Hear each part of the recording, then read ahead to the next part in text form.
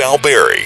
But you're forgetting about Puck Attacks. Puck Attack! I think we're all forgetting about that. And Tim Parrish. If I was any better, I'd be twins. The Sedin twins or the Sutter twins? Either or. They both have millions of dollars. We're going into ridiculousness over here. Going off the rails. This is the Puck Junk Podcast.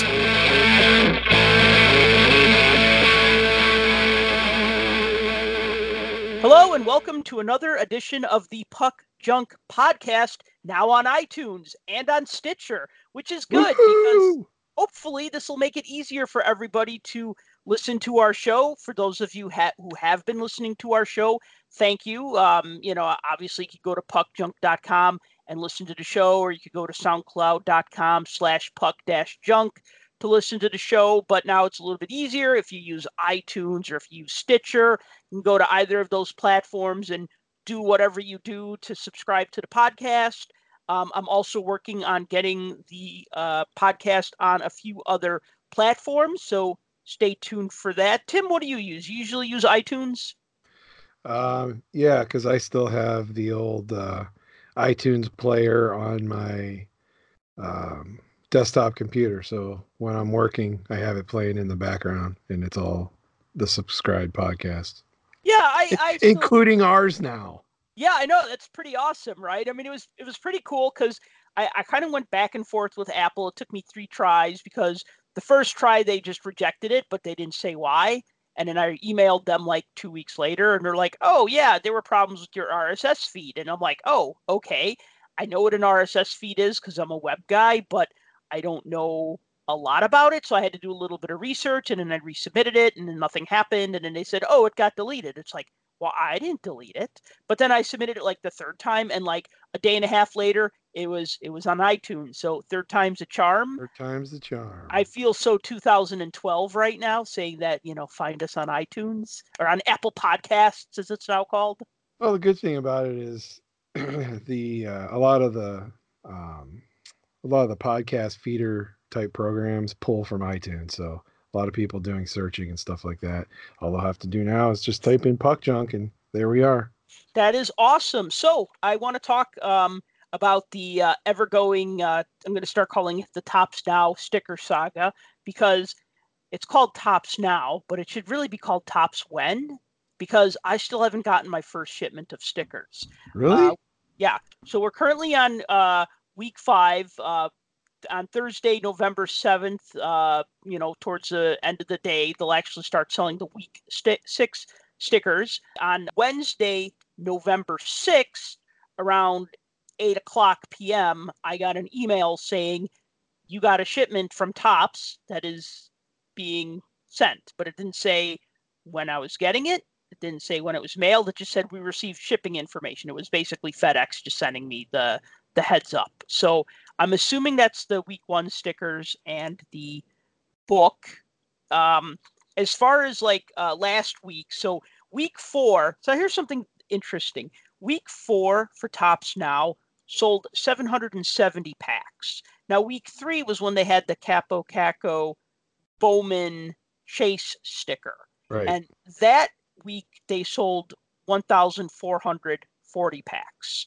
And then a week later, no Chase sticker, they're down to 770 packs. So from what I understand now, they're going to do a Chase sticker every 3 weeks. Will be a Chase sticker. And then if you buy between week 1 and the All-Star game, then you get like an All-Star sticker set. And if you buy between the All-Star game and the Stanley Cup Finals, then you'll get a Stanley Cup Finals sticker set, like as an incentive. But I guess like the Chase insert that might happen 1 out of every 3 packs, that's only happening every 3rd week. I don't know why. It seems like they're kind of making this up as they go along, because it's just like, great, week 3, you're going to do retro inserts. Cool. And then like they don't do it week 4, and then they don't do it week 5. And then they're like, "Oh yeah, well, every 3 weeks we're doing it." Like that was like one of the bullet points of like the product features. So I guess people are like, "Well, I'm just not going to buy week 5 then." We'll see. It'll be interesting to see if it dips from 770 packs to less than that. Yeah, because I mean, obviously there has to be a marketing plan, right? There had to be one in place, but It sounds to me like this is one of those ones where they put something in place and then they reserve the right to change it at any time based off of how many get produced, or how many, not how many produced, but how many people Order. purchase and order. So, Well, I think because if they are thought, made to order, right? I right. mean, they're only going to print as many as they actually get. But there was a big dip from week 1 to week 2. So then during week 3, it was like they were like, "Oh no, what do we do to stimulate sales? Hey, let's do a Chase sticker. Let's do it in an old card design." Okay. So then it shot up. So then you would think for week 4 they'd say, "Yeah, we should keep doing this Chase sticker," and they didn't. And then it went from 1,400 sales to just under 800 sales. So yeah, I wonder about that. But I do want to say real quick. So the checklist for week 4, which was 770 packs, Andrew Vasilevsky, Tony DeAngelo, Nick Leddy, Brian Little, Patrice Bergeron, Elias Pettersson, Cale Makar, Andrei Svechnikov, and Alex Ovechkin. And then week 5, which will be available until 4 p.m. Central Time on Thursday, November 7th. The checklist for that is Jonathan Huberdeau, Matthew Tkachuk, Connor Hellebuck, Adam Boqvist, Zdeno Chara, John Marino, and then the last 3 they haven't John used. Marino? Yeah. You should get a dupe of that and give it to me. Why? What's his deal? John Marino was he's on the Penguins roster. He got called up with all the injuries, and he's been playing pretty decent. He got his first goal the other night against the Bruins. Nice. And he's from Boston. He's a Harvard guy. Oh wow, cool. That's gotta be fun. Yeah, I'm actually, what I've been doing. Funny that you say that. I'm actually been doing a little bit of wait and see. Whereas like the first week for Topps Now stickers, I ordered those right away. The second week, I ordered those right away. The third week, I ordered, once they announced the Chase sticker, which I actually think they announced that right away, I ordered. And then like week 4, I kind of waited till almost the end because, every couple of days they'll unveil another sticker or 2. You know what I mean? Yeah. So if week 6 is like Jonathan Toews, Sidney Crosby, Patrick Kane, Carter Hutton, Alex Ovechkin, and I'm like, yeah, I'm gonna buy a couple of those packs because those are all guys that I collect. You know what I mean? And if it's like Cale Makar and Zdeno, I like Zdeno Chara, but you know what I mean? I wouldn't necessarily want like a duplicate of that sticker. So I'd go after Cale Makar. Oh, well, yeah, he's a Penguin. Dude, no, Cale Makar's on the Avalanche. I'm sorry. He's the rookie on the Avalanche. He's tearing it up. Oh, sorry. I was thinking of the rookie you were talking about, John Marino. John Marino, yeah. Yeah, sorry, Cale Makar. Cale Makar, I picked him at the beginning of the season before the season started to win Rookie of the Year. I'm still sticking to that. Yeah. Nice. We'll have to come back to that. So the other thing is that like I said, they gotta start shipping these stickers, and they're finally sending me something. I don't know how long it's gonna take because I selected the free option. Because I'm not gonna pay $10 to ship $8 worth of stickers, not every week anyway. But I think that's another thing that, like, I almost think that like they really needed to get that first book or that first pack of stickers out right away to get people into it, and they just didn't do it. Like it was kind of like if you got the stickers at the beginning of week 3, then you'd be like, oh, these are cool, and then you'd want to, you know what I mean? You'd want to keep ordering, you know what I mean? You get them in your hands. But I think after the first couple of weeks, I think people are like, I still haven't gotten anything, and I've already spent like $30-$40 and I don't have anything to show for it. That could be too. It's all about the immediacy. Yeah. So speaking of immediacy, another one though is that came out. We have the game dated moments for week 4. Card number 11, Kirby Dach scores his first NHL goal. Card number 12, Patrick Marleau skates his 1,500 regular season game with the Sharks. Card number 13, Jets defeat Flames in the 2019 Heritage Classics. These are available from Upper Deck via upperdeckepack.com. $3.99 each with the purchase of any EPAC card. I am tempted to get the Kirby Doc card, but then again, I might kind of wait and see like how you've been doing it all along and just see what shows up on EPAC in a couple of months, and maybe Kirby Doc might hold his value. I mean, he's a hot rookie, hot prospect coming up. I know we talked about him a little bit the couple shows ago, I think, because he was making his debut, and I heard him on the Spit and Chicklets podcast. They interviewed him the other episode, and he seems like a very wanting to be a personality type kid, which was very refreshing to hear. But I mean, everybody opens up on their show for the most part, right? Because that's how they are. But I mean, even Sidney Crosby opened up on their show a little bit. But really, just listening to Kirby talk, it was kind of nice to hear a guy just say what was on his mind. That is awesome. Not the typical pucks in deep talk. Pucks in deep, 110%. That's right. Yeah, giving it all we got, Captain.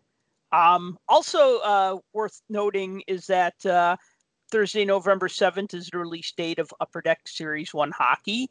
Glad to say that they haven't messed with the amount of packs per box or the amount of cards per pack. So it is 24 packs per box. It's 8 cards per pack.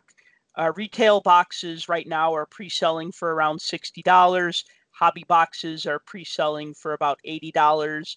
You get 6 Young Gun rookie cards per box, per either box. But the other inserts obviously become a lot harder if you buy the retail boxes versus the hobby boxes. Now, we'll definitely talk more about Upper Deck Series 1 once we have some of the cards in our hands and can actually look at them and, talk a little more about them. But obviously, I'm gonna collect that set this year. I'm sure you're gonna collect it too. Of course. Why break tradition of sets I'll never complete? Yeah, well, it took me a while, but I did complete my 07-08 set. I want to say it was like last year I completed it.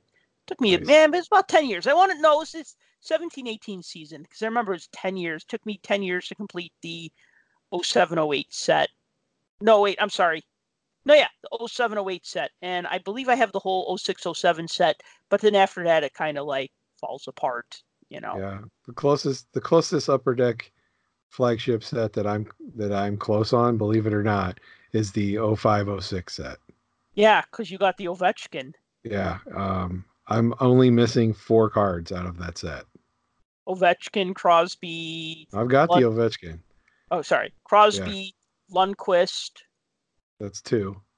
I'm going to guess, let me see. From that year, Crosby, Lundqvist, Phaneuf, that's 3. Wow. Okay. One more. No, not Duncan Keith. Is it a good player? Yeah. In fact, he just recorded his 1,000th game. Oh man, I should know this. Plays on the West Coast. Oh, well, no, not Kopitar. No, Kopitar's close to his 900th point. He's on the West Coast, 1,000th game. Yep. Come on. He's a very polarizing player. You either love him or hate him. Well, okay, but Brad Marchand doesn't play on the West Coast. Very true. And Milan Lucic, he doesn't. All right, you give up. I'm going to tell you. Yeah, I give up. Ryan Getzlaf. Oh, yeah, that's right. Yeah, just played his 1,000th game for the. Yeah. Oh, yeah, that's right. He's in the 05-06 set. Yeah, it's those funny. Are the 4 I'm missing. I probably have. I don't have Crosby. I don't have Ovechkin. I do have Lundqvist. I'm pretty sure I have Getzlaf. I know I have Phaneuf. I had Seabrook, but then, I got it autographed. So now I want to get another one that's not autographed because one time I was going to get something signed by Brent Seabrook. And I'm like, well, might as well bring his Young Gun because that's like the best card to get signed, in my opinion. And I have a lot of other Blackhawk Young Guns cards signed nicely. So in blue Sharpie marker, when you can meet the player and get them to sign it exactly in what color you want to sign it. So I got like Bufflin and Burish and trying to think couple. I don't know if I got Crawford. I don't think he had a. I don't think he had a young gun that year. Crawford was early. I think he had. He had 0506 sets. He's in the Yeah, but- Parker's set. I thought his rookie was earlier than that, though. But anyway, Now he was drafted earlier, but he never had a card. no, yeah. So anyway, so pretty interesting. And I'm still kicking myself. Maybe in 2008 or 9, I could have bought a Crosby Young Gun for $100, and I passed on it. Yeah. And that was at the time when it was like a $75 to like $150 card. Like it was like right around, or it was like 75 to 125, and I thought 100 was a little high, and I was just like, I'll just find one on eBay for $70, and I never did. And then because I probably forgot about it or didn't think about it or just figured, Yeah, it's Crosby. How good could the guy be? Well, I mean, this was probably after he won his first cup, so I should have probably pounced on it then. I know that, like, my aunt and we bought a bunch of Mario Lemieux rookie cards when he had that, maybe when he was going through his back injury, because all of a sudden the price on those were plummeting, and we were just buying them because we both liked Lemieux, and we're just like, well, we know that he's probably going to come back and he's probably going to be awesome, and we were right, So, I mean, at the time, and, this was pre-internet days, so getting OPC Lemieux rookies for like 100 or less at the time was pretty good. Yeah, I'd say. And I think now they're probably worth a little more than that, but as we know, the internet brought the price down, so what was once a $400 card is maybe not always a $400 card unless it's graded. Then that's another thing altogether. It is. Let's see. A little later, we're going to talk with Chris Carlin from Upper Deck about the Upper Deck Singles Day promotion, which is coming up Sunday, November 10th. He'll give us all the details about that, like what Singles Day is and what you can expect and how you can participate in their bounty program. Singles Day is actually the 11th, 1111. Yes, it is 1111, but the pack giveaway will be on 1110, and he'll talk more about why that is.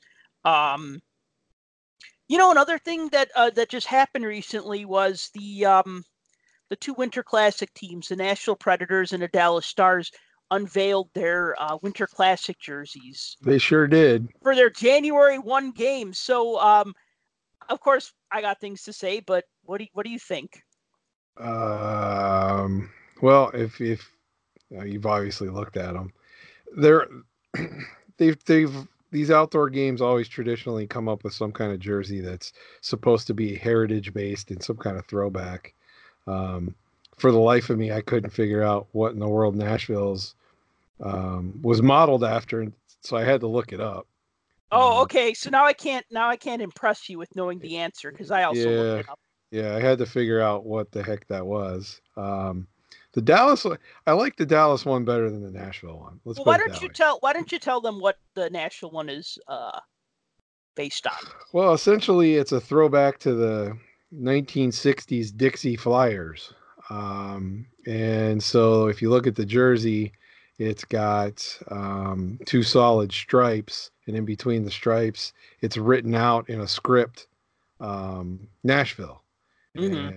And the old Dixie Flyers jersey, I think the colors were switched on it, but it was basically designed the same way with the script of the Dixie Flyers written out across it. So that's kind of the throwback, because I was thinking, okay, Nashville, what hockey team was in Nashville or anywhere near there? And so that turned out to be what it was. So yeah, and then I wasn't really excited about that jersey. Like, I wasn't excited about the look of it. And then I'm like thinking, what did they base it on? So then I started digging, and the Dixie Flyers, an Eastern Hockey League team that played in Nashville from 1962 to 1971. So they're going way back there.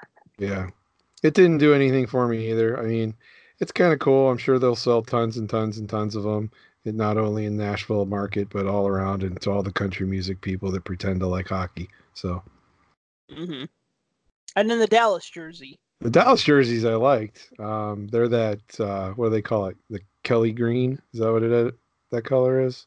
I Or don't is know. it They had a a different name for it. different name? Well, whatever. They're all green, but um, the big D right in the middle was kind of cool with the star and the Texas star in the center. So I kind of like those a little more. They were a lot more um, eye appealing, at least to me. But those were throwbacks too. What was that? The Dallas Texans, I think, Yes. was that one? Yes. Yeah. So I didn't actually see what a real Dallas Texans jersey looked like to tell if So they were that close or not. they call it Victory Green. Victory green. That's it. Victory Green. Yeah.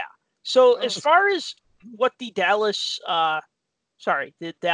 Texans looked like, if I got that right. Yeah, the Dallas Texans. So these are kind of based on the Dallas Texans, a team that played in the American Hockey Association in 1941-42, and then again in the old United States Hockey League from 1945 to 1951. Now, they don't actually mention the Texans, but on their site, they say, what do they say here? The jersey's retro look celebrates Texas hockey history and the rich heritage that preceded the Dallas Stars franchise, which is pretty vague. And then they show two pictures of these teams, and they're Dallas Texans, and basically it's a big D with the word Texans written in the D, kind of like what they did for the Dallas Stars logo. I got you.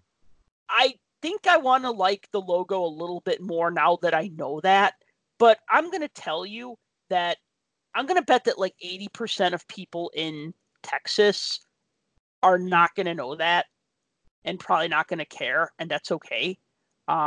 It's kind of funny, like when you have a team like the Blackhawks, they've been around for such a long time. They have so much to pull from, and like if they do a Winter Classic or a Heritage Classic or a Stadium Series jersey that doesn't pull from something from like the past 80, 90 years, it's going to upset fans. But when you're a team like the Nashville Predators, you don't, I mean, yeah, you got 20 years of history, but come on, nobody's going to be like, oh, yay, they pulled out the jerseys from 1999, right? I mean, those were pretty terrible. So it's funny what these other teams can do. They kind of like have more room for creativity. And I kind of almost wish that they tried to make like a Dallas, like make it their own thing instead of basing it on this hockey team that played in the 40s. Right? Well, and you also have to remember that's a transplant too. So, I mean, that's the Minnesota North Stars moving to Dallas. Yeah, So, but whenever the what's actually kind of cool is like a couple of years ago when they had the Stadium Series between the Blackhawks and the Wild, and they did the alumni game. The alumni were wearing North Stars jerseys, like their retro, their alumni, because most of those guys were like North Stars. You know, when you had like Dino Ciccarelli and like Don Beaupre out there, they didn't play for the Wild, so I thought that was well, kind and of cool. that makes more sense because that's a Minnesota team, and Minnesota is, I mean, that's Hockeyville, USA, right there. Right. So, but you take the North Stars and you move them to Texas, you can hardly call them the North Stars anymore. Hence the name the Stars, which matches with Texas being the Lone Star State. So that kind of fell into place in a nice little package with a bow on top. But you're right, there's not the historical aspect of it. And even if you do consider them, okay, let's say there's the Minnesota North Stars. Again, you're talking about compared to the original six, or even,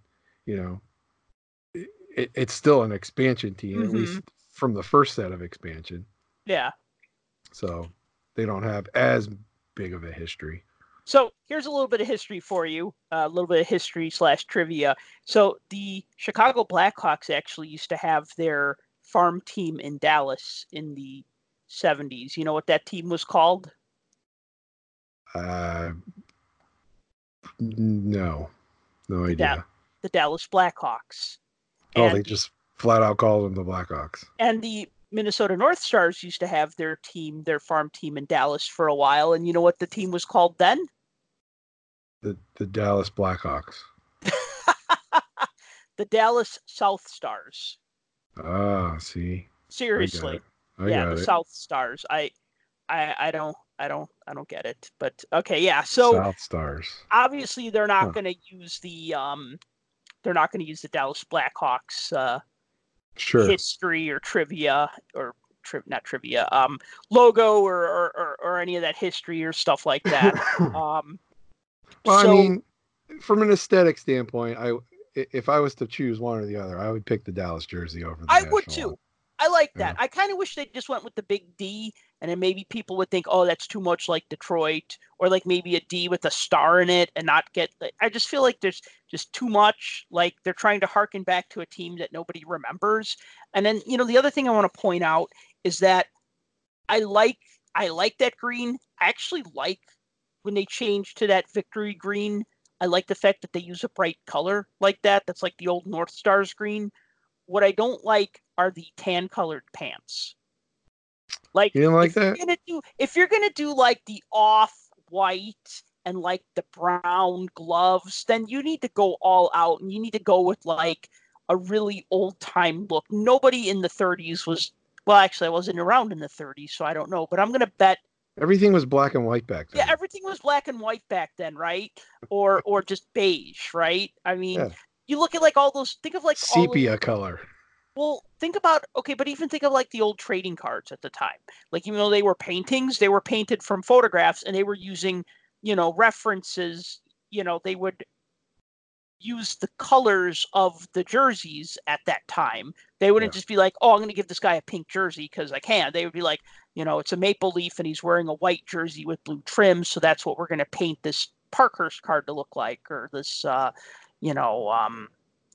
this old school cigarette card to look like. So yeah, I just felt like it was like a little too much, and I felt like they could have like made it feel a little more traditional or a little less busy, and maybe not did the tan pants. I'm never a fan of that. Looks like a giant diaper. Yeah, I guess I could see that, especially with all the padding and everything. Remember the Kings when they wore the white pants many years ago for a Stadium Series game? Yes.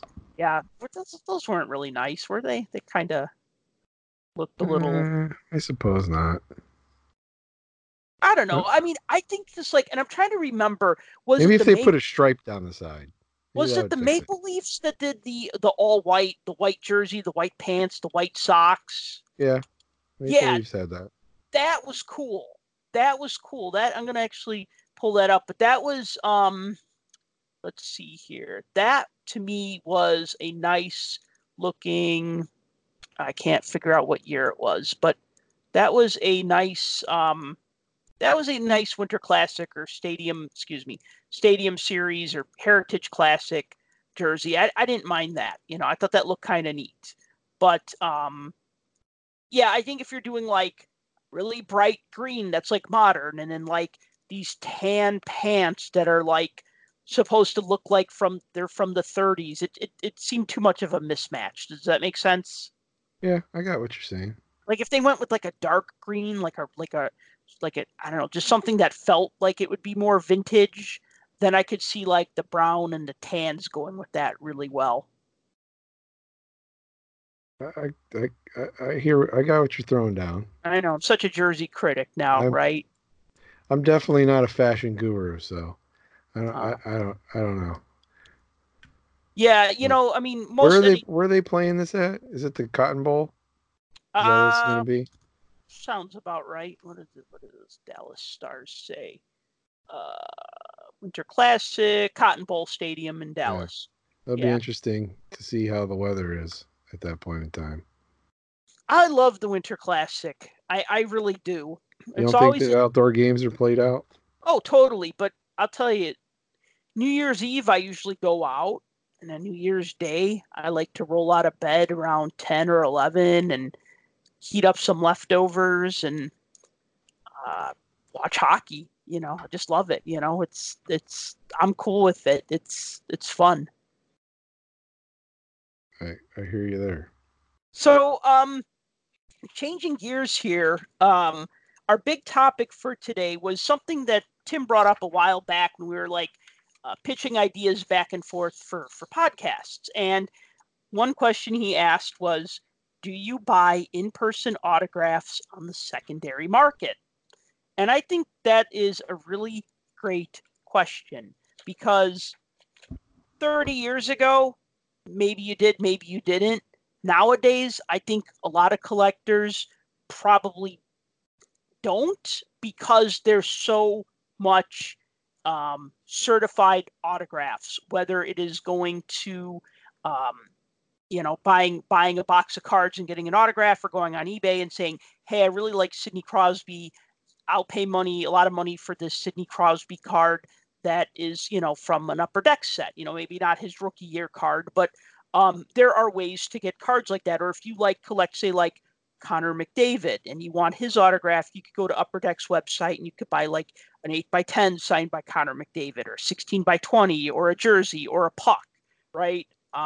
Or if you wanted a signed Connor McDavid card, you could, again, Upper Deck would have that, from one of their recent releases, and you could find that online. So there are ways to get certified autographs where you'll buy it and just know, hey, this autograph is legit, as far as you know, because the person who's selling it is staking their reputation on it. An in-person autograph, though, is a different story. I mean, I was always told, if you want to guarantee the authenticity of an autograph, get it yourself. Which makes perfect sense, because obviously you're there. But I guess where the question comes in is, if you weren't there, but yet somebody else is asserting the fact that they were, because there are dozens and dozens of sellers that are out there online that are attesting to the fact that they get all of their autographs in person at various events, one way or another. And my thing has always been, I look at it two different ways. How many people actually trust what they're getting online? Mm-hmm. And two, is there a big difference between what hockey collectors are willing to put up with versus what maybe other sport collectors are willing to put up with, as far as what their tolerance for purchasing something like that, I guess. And that's kind of what I was getting at with that idea. Because, I mean, here's the thing. We all know this. Everybody that's in the hobby, whether you collect hockey cards, basketball cards, football, baseball, whatever, Pokemon, Garbage Pail Kids, it doesn't matter. There is massive, massive, massive amounts of fraud out there. It's with exposed. Garbage Pail Kids? With everything. I mean, with so everything. This card of Adam Baum is not really signed by Adam Baum. I Mind blown. I will guarantee you that you will find forged Series 1 and Series 2 original Garbage Pail Kids. I bet you will find them. But anyway, that's a different story. I'm just saying there's so much fraud out there, and it's exposed all the time. I mean, even NBC News did a story like back in March about somebody selling a fake Trump autograph online, and it was I guess during some kind of campaign or whatever. Trump shows up somewhere and people are handing him stuff to sign, blah blah blah. Somebody handed him a Bible, and he supposedly signed this Bible, right? Mm-hmm. And so they were selling this, and it was fake. And authenticators looked at this thing and they're like, yeah, it's fake. It's fake, it's fake, it's fake. The person selling it basically told NBC to, screw off and not to contact them ever again, or they were going to get their lawyers involved and threatened to sue them for harassment or whatever. But, I mean, even PSA, who's embroiled in a questionable thing right now, even the PSA officials came out during that that whole expose that NBC did and said that in their minds, over 50% of all autographs on eBay right now are fake. Yet eBay does nothing about it. You know why? Because Why? they make money off of this stuff. So even though they say you can't sell fraudulent things, there's nobody going through every single auction of everything somebody's trying to sign or sell that's signed by something or by someone going, oh, is this real? Nope. Is this real? Nope. Is this real? No, there isn't. Because eBay makes money off of all of this stuff and they don't care unless somebody brings it up. If nobody brings it up, they're not going to check. So it's like the common card collector that goes out there and is looking for, I don't know, you brought up Corey Crawford earlier. So let's talk about Corey Crawford. He's not a super, I wouldn't consider him to be a, superstar by any means, but he's a regional star. And I would even say to hockey fans, he's sort of a star. Plus he's big in the goalie community because there's a lot of people that collect goalies. Mm-hmm. Well, somebody goes out there looking for a Corey Crawford autograph, finds somebody that might be selling one. It's signed and they say, oh, well, we got this in person. Okay. How do we know? Well, what are they going to provide you? Are they going to provide you, a certificate of authenticity? How many dealers out there say, oh, certificate of authenticity, that's not worth the paper it's printed on. Right. I've heard that hundreds of times. So, okay, if that's not worth anything, so what do you go with? Do they give you a guarantee? Hey, is this going to guarantee to be authenticated? And if it isn't, are you going to give me my money back? I don't know. I doubt that many dealers are going to do that, especially the unscrupulous ones. Maybe the ones that are reputable, but there's so much of it out there. It's like, that's why I really question, is it even worth it to test the waters unless you absolutely know that the person you're buying from is trustworthy? So that's a good question. And I was thinking, so if I'm going to buy something autographed, so there's a few things. Something like an 8x10, I can get that signed by a player. I guess it depends. Well, the first thing I ask myself is, who is selling the autograph? Do I know the seller? Whose autograph is it of? How much is it? And what do I know about that player? So just give you some examples here. When I got really back into collecting around 2006, and I was working a good job and I was going to shows and I was really back into collecting. So there was one seller that I'd always see at the card show out in Rosemont, and they have 10 tables full of books, full of signed 8x10s. That's all they sell is signed stuff. And I would look at their books and I'd say, I really want that player's autograph. And they'd have tons of signed photos by all the players, many players, right? And so sometimes what I do is I look at autographs of players that I've met and gotten signatures from. And if it looks what I think it should look like, then I go, okay, that kind of passes one test in my mind. I've seen Chris Chelios' autograph hundreds of times. I've even seen Wayne Gretzky's autograph enough times that I would look at it and go, yeah, that looks right to me. I think that so from that dealer in particular, all they sold were autographs, and they had tons of it. So I had a lot of faith in them because that was their business. And if they were selling fraudulent stuff, that would kill their business. Versus the person who's hey, I got this puck signed by Wayne Gretzky. Do you want, you know what I mean, for sale? And well, how'd you get it? Oh, well, a friend gave it to me, right? And then it doesn't seem then you already have some questions. Does that make sense though?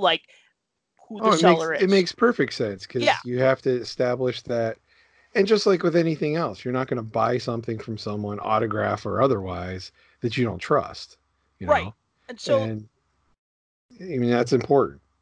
So, so that was one example. And then having gone to shows for years, I know a lot of this, I see a lot of the same dealers and I know a lot of them. And so I'll say, oh, when did you get this signed? And they'll say, oh, at blah, blah, blah back in whenever. And I'm oh yeah, I remember, I remember that. Yeah. there used to be this thing called the Chicago Hockey Show. So I just said to him, I'm like, oh, that's cool. When did you get all these autographs on it? It's like, oh, I got it back at the Chicago Hockey Show in 91. I'm like, oh yeah, I remember that, or like, and I know these guys, so if I buy like a signed puck from them or something, I'm not worried about it. I know like one year I bought a Maurice Richard postcard that was signed in ballpoint pen, and I want to say I paid about $70 for it. This was a good 10 years after he had passed away. And I looked at it and I thought hard about it. And I knew this dealer. I had seen him forever. So I didn't, maybe been seeing him for like past 5 years at different shows and stuff. I had no question in my mind that it was authentic. It was a nice signature on an old black and white postcard, and I ended up buying it because I don't think I had anything signed by Rocket Richard. And I'm happy I bought that. There's a certain amount of trust that you have. I remember there was a great article. Let me ask you before you go on from there. Yeah. Did you ever think, or did the thought ever cross your mind, or maybe you even had gotten that authenticated later on? I didn't really think about it. Okay. I was just like, that's fair. That's fair. That's perfectly fair. It's a postcard of somebody who's in the Hall of Fame, who at that point had been dead for more than 10 years. And it seemed legit in, like, let me give you like a for instance, like, or not a for instance, but this thing I was going to bring up. The Onion newspaper many years ago, when they still had a newspaper, not just a website, they had a joke about sports memorabilia and a lot of it being fake. And then one guy's response was like, so you mean this aluminum bat signed in Sharpie marker by Babe Ruth isn't authentic? Oh, no. You know what I mean? And it's like, well, obviously, because they don't use aluminum bats and they didn't have aluminum bats back then. And also because they didn't have Sharpie markers back then. But that's the thing. Like, if it kind of fits with the style of the time, does it seem right to you? Does it seem off to you? Right. So you see a lot of older players would sign things in ballpoint pen. So, that was like one example that I was thinking about. Like I remember another time I was at a show. You'll remember this was a couple years ago. And some guy had like a Mario Lemieux signed card. And I asked him, like, can I take a picture of this? He's like, sure. And I took a picture of it and I texted it to you. And I said, does this look legit to you? And you were like, I'd be very wary about that. Mm-hmm. You remember that? Yes, because Lemieux has a very distinct signature. Right. And it has varied at times, but generally it stays very similar. Now, obviously, it depends on how he's signing. Like, if you get him to sign something outside of a normal organized setting, it may appear a little slightly different, but the one you sent me, it was pretty rough.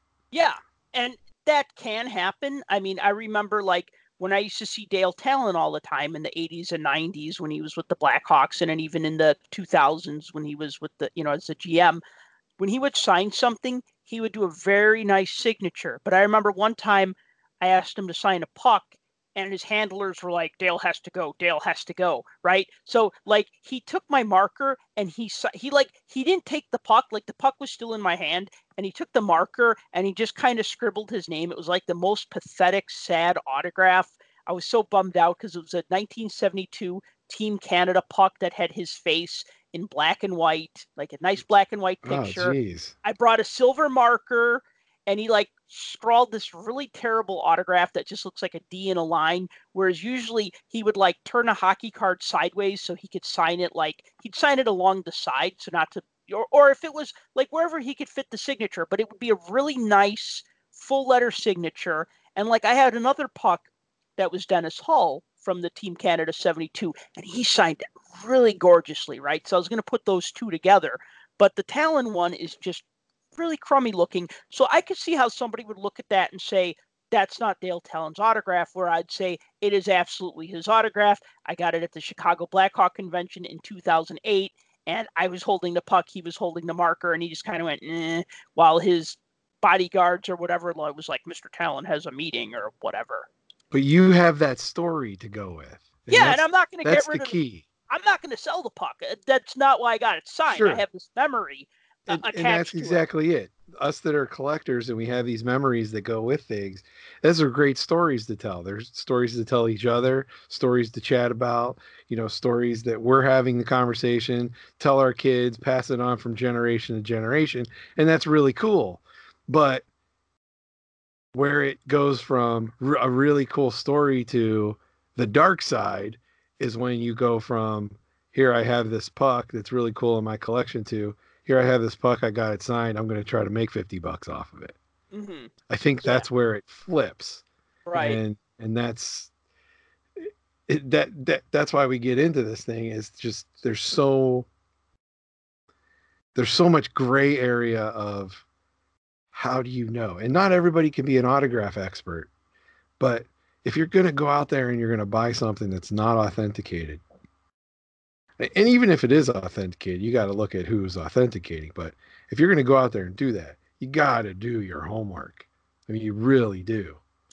Yeah, and like a couple of years ago, I was at a Blackhawk convention, and I see a lot of the same dealers there, and I see some of them at the show in Rosemont, and then I see some of them when the Blackhawks have their training camp fest. They'll have like a little mini convention in the lobby and stuff like that. And this guy that I knew, he had some things signed by Bobby Hull, and he had some things signed by Chris Chelios. They were trading cards, and I bought them, and they weren't a lot of money. He just had a lot of them, and he was just marking some of them down. So some of the Hull autographs were like $10, and I think he had a couple of Chelios autographs for $5 each. And I've gotten autographs from both of those guys so many times, or I've seen Hull's autograph so many times. I only got an in-person signature from him one time, but I've seen his autograph a million times. He autographs a lot of stuff. And Chelios, I mean, I don't know if he autographs a bit. He does signings and stuff. He wasn't necessarily a tough autograph to get when he was with Chicago, but I know what his signature looks like. So I looked at that. I'm like, yep, that's Chelios autograph, $5. Here you go, right? Didn't even think about it. Wasn't even worried about it. He could have maybe he could have forged it. Maybe he could have tried to forge it really well. But that was when I go back to my point of how much is it? Like, who the hell is going to waste their time forging a $5 autograph? Yeah. Right? So, story, this is actually a secondhand story. When I was at the National this year, actually I got two National stories, but I'll tell you this first one. I stopped at this table that was selling non-sports cards, lots of old cigarette and tobacco cards.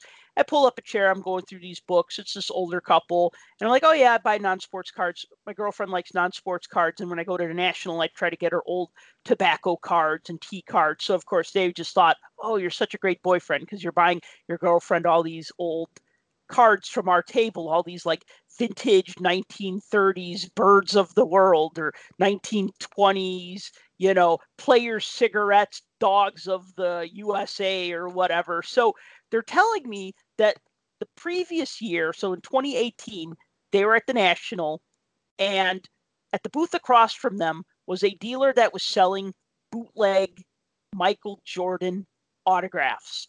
And he was arrested at the show, and they were laughing because they were like, come on, he had so many basketballs that were signed by Jordan. I mean, who the hell has that many Michael Jordan autographed items at their table at a show?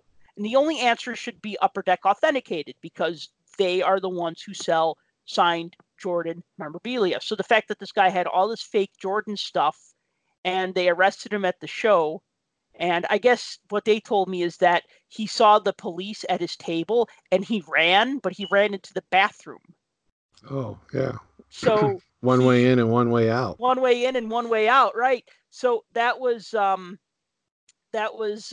end of that. So I think about that and I'm like, yeah, I mean, if it's somebody selling Gretzky autographs, I'm going to be very curious, unless it's like something that came from a pack of cards. I'm going to be very curious about that. And it wasn't at the National, but I think one of the Chicago shows years ago, there was a guy that had a table full of, um, I could only imagine, like basically through the mail autographs, Yep. or they would have been in person. And there was like a whole box of hockey ones. And, I sifted through it and I looked at a lot of them, and, there were a lot that were signed with ballpoint pen or felt tip pens, not Sharpies. And it's like, in the last probably 10 years, Sharpie has pretty much been what the go-to for what most Right. people use Right. to sign on cards. So the fact that a lot of these are signed with ballpoint pen, they may be legit. I don't know. But he was selling them for cheap, $2-3 bucks a piece. He had a thing of pucks, and all these pucks were signed, and they were $5 each. And there was a Mark Messier signed one in there. Mm-hmm. And I'm like, Mark Messier for $5? No way. And I looked at this thing and I stared at this thing for, I don't know, 10 minutes. And I knew I have seen Mark Messier's autograph before, and something wasn't sitting right about this one. Because anytime I've ever seen Messier sign, he signs his name together, and there's a big M and there's another big M, but it's kind of intermixed. So the first one's distinguished. The second one's kind of mixed into the little fluff as it goes across.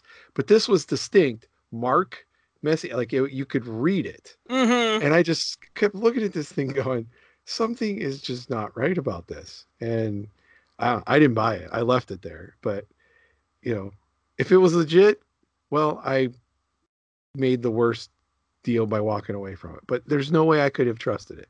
There isn't. None in the world. I got one more story I'd like to share about an autograph. It's funny that you said signed in ballpoint pen and hockey autographs. So I was at a show in 1990. Because I'm the king of segues. Yeah. I was at a show in 1990 with my mother because I was like 15. And this guy had books and books and books of cards that were signed. And, he had a lot of Blackhawks. And I knew at the time, I knew what Keith Brown's autograph looked like. I knew what Steve Conroy's autograph looked like. I knew like a lot of these guys because I had gotten their autographs in person a few times. So, I was kind of looking, and then a lot of the autographs were like personalized to Tony, right? And a forger wouldn't really forge a name to it. You know what I mean? They would keep it just, Yeah, unless you're Tony, you're not going to buy that. Right. So I say to the guy, how much are these cards? And he says, oh, they're $4 each. My mom's like, $4 each? That's a lot of money. And I kind of give my mom like a little tap under the table with my foot. Like we're standing there. And because I spotted a 72-73 Marcel Dion Topps card, signed in ballpoint pen, neatly signed in ballpoint pen. And I'm like, that is a nice card. And my mom's like, okay, you can buy one. So I grabbed the Marcel Dion card and paid $4 for it and kept it all these years. Okay, fine. So as far as I knew, it was signed by Marcel Dion probably back in the 70s or 80s because it was in ballpoint pen. So many years later, I see Marcel Dion at a show. I'm getting things signed by him, a couple different things signed. I show him the card that I bought back in 1990, and I'm like, Mr. Dion, I bought this card back in 1990. I was like 15 years old. I was really excited when I bought it. I've had it all these years. Can you tell me, is that your autograph? And he takes it out of the holder and he looks at it and he goes, no, that's my wife's autograph. And I'm like, really? He goes, yeah, she used to answer my mail. If I had to answer all my mail myself, it would have taken me forever. It would have taken me over 2 years to get back to somebody. So his wife used to answer his mail. So then he puts the card down on the table, he grabs a marker, and then he signs it in Sharpie marker. So I now have a Marcel Dion card that is signed by him and signed by his wife. And what was funny is when he signed that, he said to me as he handed the card back to me, her signature is worth more than my signature. And so I think that is a great story. It was worth $4 and 30-year wait to find the truth behind it. I'm not mad about it. I think it's actually kind of funny that his wife used to answer his mail. And that's a great story. But, at the time, being 15 years old and looking at the other autographs that the guy had, and some were personalized and some were of players that I recognized their signature from. But Marcel Dion, I had no idea what his autograph looked like. And now I do, and I know what his wife's autograph looks like too. And it's funny you say that, and you add the story about it, and it's very anecdotal, and it's an entertaining story, and it's awesome. But there's so many cases that are similar to that. I mean, look at how many players over the years had their wives or their agents or, you know, son, daughter, servant, whoever sign for them, or, you know, ghostwriters, or, you know, the whole rampant auto pens that have been out there. Tim, Right. do you have another story? Maybe not even hockey related, just any sport. Yeah, definitely. It wasn't hockey related, but so baseball, there are a ton of baseball players, both past and present, that have been accused of using auto pens or ghost signers, or using stamps, especially on through the mail and various things. But one player in particular, and I don't know if you remember, but but an old pitcher for the Pirates named John Smiley. Mm-hmm. John Smiley, um, actually later on in his career admitted that pretty much anybody that sends him anything through the mail, um, are not legit, right? Okay. Somebody else signs for him or whatever. So I had 3 John Smiley cards on card signed by John Smiley. Mm-hmm. I know they're signed by John Smiley because I was there when I got them signed. Okay. And I had these cards for years, and I had another collector some years later, after all of this had come out, basically get into a very heated argument with me about how they were fake and it was impossible that they could have been real. Mm-hmm. And the story, I said, was made up because there's no way he ever signed anything in person. And I know because I was there. Mm-hmm. There were other kids there that could verify as well if I could find them and knew where they existed nowadays. Mm-hmm. But I physically know that he signed, and I got him to sign. Mm-hmm. I got Sid Bream's autograph at the same time. He was there also signing, and I had him sign. He used to sign Bible scriptures with all of his signatures. So, and that's, you know, that's just something there. But here's the very thing. I was there, I got it signed, but because of what happened later on in his career and the fact that he admitted that he didn't sign anything. So unless you got something early on in his career signed by him, it was pretty much not going to be real from that point forward. Mm-hmm. There are other players like that, like Tom Glavine's another big one. John Smoltz is another one. Seems like a lot of pitchers. I mean, there was the longest time, and I don't know if he does this anymore, but Nolan Ryan used to be one that if you sent him something through the mail and you got it back signed, it was fake unless you sent him a donation. Oh, if you sent him a donation, it was real. But if you didn't send him a donation, it was fake. By donation, do you mean like a $20 bill, or do you mean like an actual check to like a charity? I can't speak to that because I never actually attempted to do that. I was never big in the through the mail kind of thing, so that wasn't my bag. So. Yeah. Well, I think one thing that's nice though is, at least as far as being a hockey collector, is that when I used to do through the mail autographs, I had a really high success rate with hockey players, and I would argue that the likelihood of the fakes is way, way, way, way, way, way less than with baseball. Like with baseball, those players get so much mail. And I think with like football, those players probably get a lot more mail. And I think with basketball, I think like a lot of the players maybe feel a little entitled and don't want to sign anything. I'm sure there are players who sign and do nice stuff, but I would think that a lot of them would just be like, nah, you know, I'm making $20 million a year. Why do I want to sign this kid's card? Right. You know what I mean? Like, who cares? Right.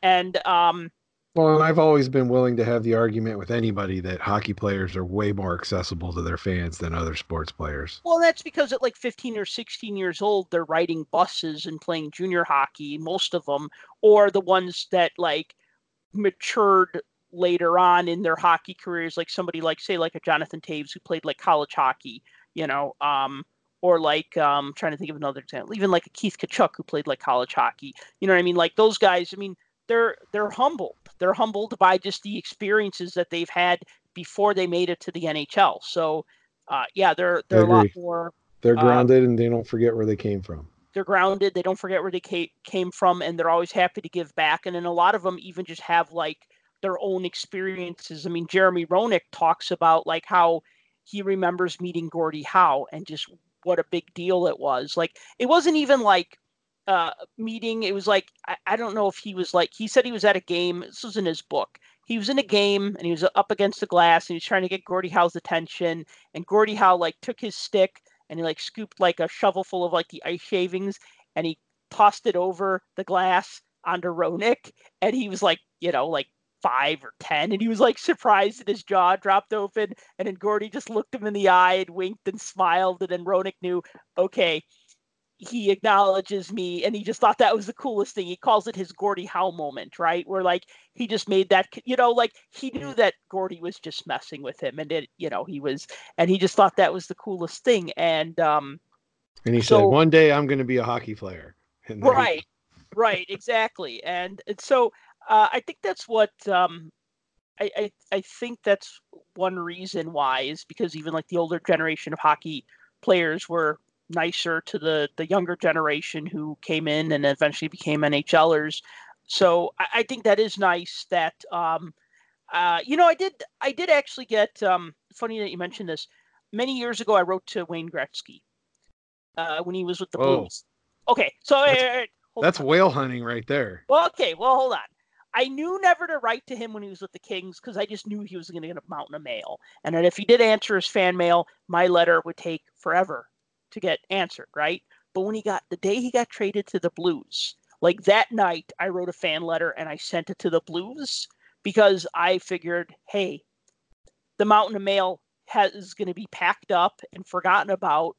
And now any mail that he gets in St. Louis is going to be like, you know, just come to him right away. And then he'll just, you know, hopefully maybe he'll get his attention. You know what I mean? Because that'll be like a new batch of mail. So the logic makes sense. Well, I did get a response, and it was probably like 2 months later. It was probably after the season wrapped up. Could have been sooner than that. I'm not sure, but it was pretty darn quick. Only one card was signed. It was okay. It was the All-Star 1991, or sorry, it was the 91-92 Pro Set All-Star card from the 1991 All-Star game that was in Chicago Stadium. I went to that game, so I wanted to get all of those All-Star cards signed. So I was really happy that that was the one that he chose to sign. Well, he didn't really sign it. It was an auto pen. At the time, I didn't realize this because auto pen was not part of my language. It was not something I would have understood. What was funny was many years later on eBay, somebody was selling a card signed by Wayne Gretzky.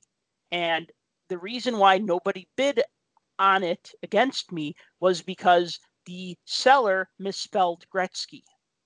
I only happened to just stumble on the card by sheer luck, probably because I was looking at another item that he had. And so I ended up getting this card for something ridiculous, like $1 or $5, right?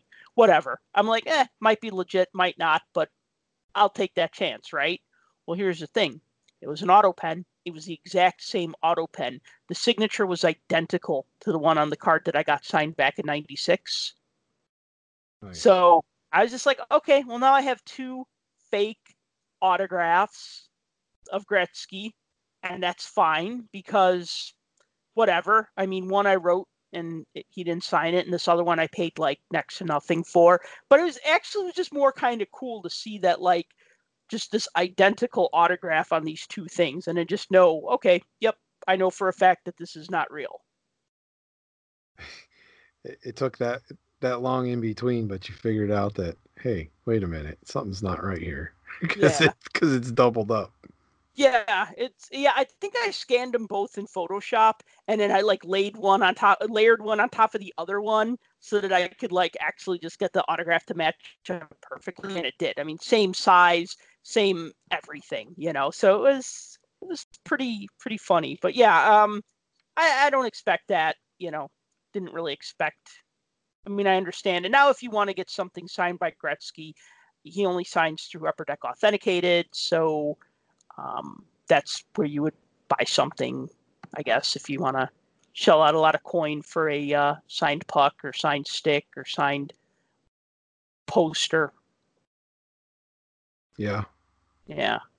Coincidentally, I did actually end up getting Gretzky's autograph for real many years later at a raffle that Upper Deck was running at the National, and I won a big. You got that gigantic card, didn't you? Yeah, it was a big Wayne Gretzky card signed in blue Sharpie, so I know that's legit. And that's probably the only Gretzky autograph I'll ever need. I pulled the one out of Masterpieces a few years ago. That and the Bobby Orr that I pulled out of MVP were my 2 crowning achievements. Out of MVP, wow. Yeah, it was one of those NHL Territories cards. Yep. And they had the rare versions that were actually autographed. We pulled the Bobby Orr. So. Well, this has been a fun little conversation about autograph collecting, and if you buy in-person autographs. It definitely has. I think the moral of the story is just be careful. Yeah, if you have an autograph story you'd like to share, you could find us on Twitter. You could find me at Puck Junk. You could find Tim at The Real DFG. In a minute, we're going to be joined by Chris Carlin of Upper Deck, who's going to tell us about the new Upper Deck Singles Day promotion. I am now joined by Chris Carlin of Upper Deck. Chris, I keep forgetting what your job title is because it's like 2 sentences long. It's with Upper Deck? Quite a bit. I'm currently the senior manager of customer experience. Oh, okay. Yeah, that's shorter and sweet and to the point. So thank you for joining us today. I'm excited about this new, well, I guess it's not really a new Upper Deck promotion, but it's new to me because I have not been aware of this before. Upper Deck Singles Day. Now, is this for like card collectors who are not in a relationship? They're single. They can meet other card collectors. Is that the idea? Yeah. If it's your relationship is complicated, no. Singles Day is actually a huge promotion that a company called Alibaba runs, which is basically the Chinese Amazon. It's just an early shopping day. It's kind of like the Black Friday for China. There's a huge amount of commerce that's done, and as we're moving to become more of an international player, we just love the sound of Singles Day, from our industry standpoint. Mm-hmm. So we wanted to grab it and plant our flag in there and run a fun promotion around Singles Day. And that's really what we did last year. We created these kits, and pretty much every manufacturer has a holiday type of promotion. What I like about this one is it's a little earlier, and it's a pretty cool set. This year, there's going to be a 20-card set.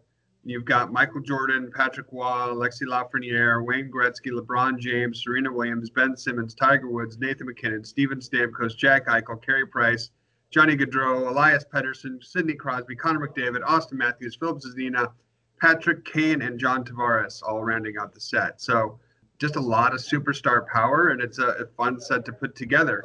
But really why we run this promotion is to give people a real easy way to complete a bounty program. Our bounty programs, we've been running a couple years now, and it basically is designed to get people to do something that they don't do so much anymore, collect sets. And, people are always looking for, hey, what's my hit, or things along those lines. Well, one of the learnings that we had from EPAC is that people will collect sets if you give them some type of achievement or reward. And that's exactly what the bounty program does. But the problem is most bounties are pretty hard to complete. What I like about Singles Day is, you just need a few different packs and you should be able to complete a set. And each card has codes on the back for the base set. You could redeem them online starting on 11/11 at upperdeckbounty.com. And it's probably the easiest bounty you could ever take part in. There are some really cool parallel sets and parallel cards that you could score by, being one of the first 135 to get in there. But there are some big autograph cards numbered to just 3 copies. There is a Patrick Roy, Wayne Gretzky numbered to 3. There's a Tiger Woods, Serena Williams numbered to 3. There's a Connor McDavid, Sidney Crosby numbered to 3. And I think that's one of the first times those two have ever signed together. Are these found in packs, or these are some of the bounty rewards? These are some of the bounty rewards. Gotcha. So the main insert in the packs is a parallel number to 25. I believe those are the Winter Frost cards. Mhm. But the real fun happens when you are on upperdeckbounty.com on 11/11. The bounty goes live at 10 a.m. Pacific Standard Time, and enter those codes and have some fun. Also on Monday, you want to be following Upper Deck on at Upper Deck Sports and at Upper Deck Hockey on Twitter. We're going to be running a variety of Singles Day social media giveaways where you could score some memorabilia or some boxes of trading cards as well. So it should be really fun. So when is the singles day then? As far as like the day that the packs are going to be given away? They'll start being given away on 11/10. Mm-hmm. 11/11 is traditionally 1/1/1/1 is traditionally Singles Day. Makes So sense. that's when our promotion for the social media contest and the Upper Deck Bounty program will start. And I believe besides the autographed cards as a bounty incentive, was there also some sort of a parallel set that was being given away as part of the bounty program this year? Yeah, there are a few different levels of parallels. So there's gold parallels, there's autograph parallels, there's UDA autograph pieces that can be scored. So there's a lot of value and fun that comes from this simple 20 card set, right? So it can be a little tricky if you if only, if you only have one shop in the area that has these packs, it can be a little tricky to put together the set. But you want to try to have that set ready to go that Monday. We'll take them until the following Friday, but it usually fills up pretty quick. People are pretty good about putting their sets together, going to different shops, trading with other collectors, and getting it done. Now these packs are available if you make a purchase, correct? Correct. So if the dealer wants to, like if you make several purchases, they're at their discretion if they want to give you like more than one pack. If you like, you said it was for a $10 purchase. Yes, so it is at the dealer's discretion, but most play it pretty safe, and they'll go with the old, first people here, first ones that get it. So Right. Don't want to run out right away. Yeah, it totally makes sense. Do you know how many cards are per pack? 3 cards per pack. Oh, okay. So it's going to take you 18. It's about 7 or 8 packs if the collation is the collation is about right. Yeah. Is about right. Yeah. Okay. So it's a little bit of a challenge, but not impossible. And a lot of times, even like some shops with Hockey Card Day, they don't run out the first day, especially in the United States. I know in Canada, it's like way more popular. In some states and some shops, they'll have them like maybe that Sunday or Monday, and then they'll just continue the program, the free pack or whatever with the purchase or whatever. So, I mean, it is definitely doable. 20 cards. It's not like 100 cards. That would be the Tim Hortons set, right? Aren't those Yes. 3 cards, 3 cards per pack? And then I wanted to ask you, so 20 cards and starts gives away on 11/10, and then on 11/11 is when the website is going to start accepting those bounties. So Correct. And so each of the bounties are rewarded randomly. So the full period, we have to get through that first week. And then on your individual account, you'll see, I scored the green parallel set number to 99, or the silver parallel set number to 25, or the version number to 10, or the version number to 1, or some of those really cool double autograph cards I talked about. And it's worthy to note there's a separate promotion for China as well. So they have their own bounty. So you might see some interesting cards if you collect internationally or have some collecting buddies over in China. We have a similar but a little bit different promotion running through them. So look out for some of the action on those as well. So my question is, because it's always a concern whenever you have something happen on a website. A couple of weeks ago, another card company, they were selling these packs of cards and their website crashed, or their website was running really slow. And my co-host, Tim, he was trying to order these packs and it kept timing out. It kept telling him that he had to remove items from his cart. It didn't work. And it's the same thing like when you try to get, like, say, sports tickets and you go online and then you're trying to order the tickets, and then all of a sudden it becomes really slow because you have thousands of people trying to do something at the same time. So if I'm a diehard it's collector, one of those fun ones where it's like, gosh, the internet's supposed to make things easier, right? And all of a sudden, it just makes for an even worse customer experience. We had a little learning pains with that last year. There was a period where people were having some trouble getting on, but we've done a lot of stress testing since then, and have worked with our partners to make sure that the site can handle the traffic that we expect. There's always possibilities that it could be more than we anticipate, but we know how many cards we're making. We know how many sets are capable of. So I feel good that there shouldn't be a negative experience with this. So when people log on, I assume they have to register for an account before they can enter in these codes? Yes. And then do they have to enter in, they'll have to enter in the codes on all 20 cards? Correct.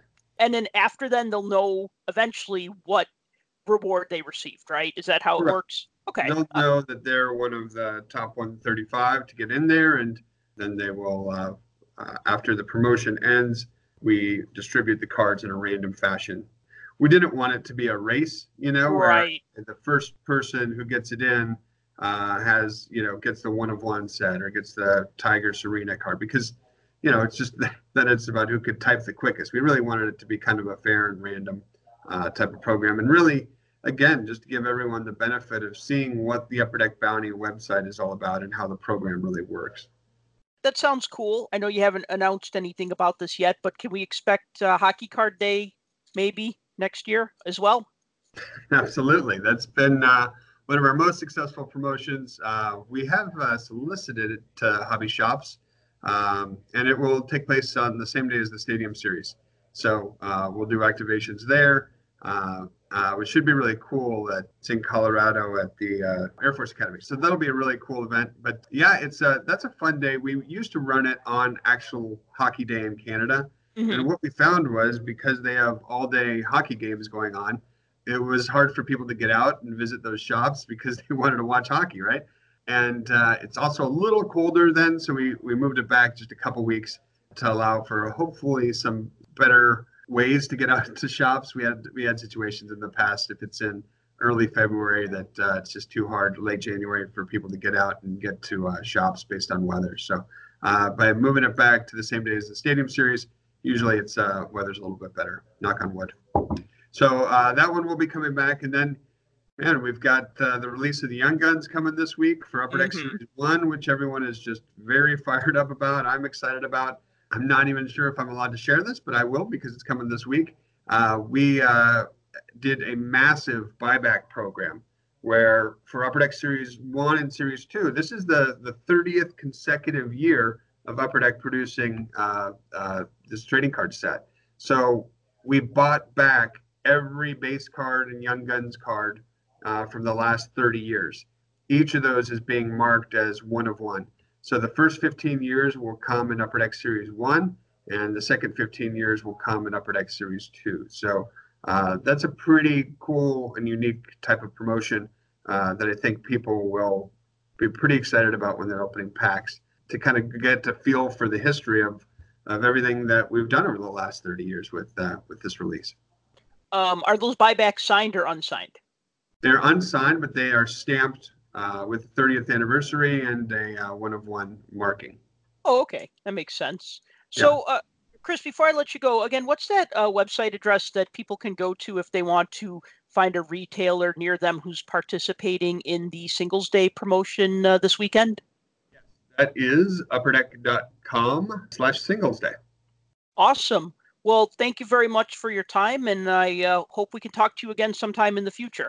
Yeah, looking forward to it, and it should be a lot of fun. We've got Fall Expo coming up in a couple weeks. We've got Western Canada Collecting Show coming up in Langley, Vancouver at the end of this month. So lots of fun things going on. Global Series this week. So lots of great hockey action and hockey collecting action as well. So looking forward to it, and make sure you visit your shops on Singles Day. I'd like to thank Chris Carlin from Upper Deck for joining us today. I'd also like to thank my co-host, Tim Parrish, and I'd like to thank you for listening. If you've enjoyed this podcast, please subscribe to it, and if you've really enjoyed this podcast, consider buying a t-shirt at shop.puckjunk.com. Until next week, I'm Sal Berry, and thank you again for listening.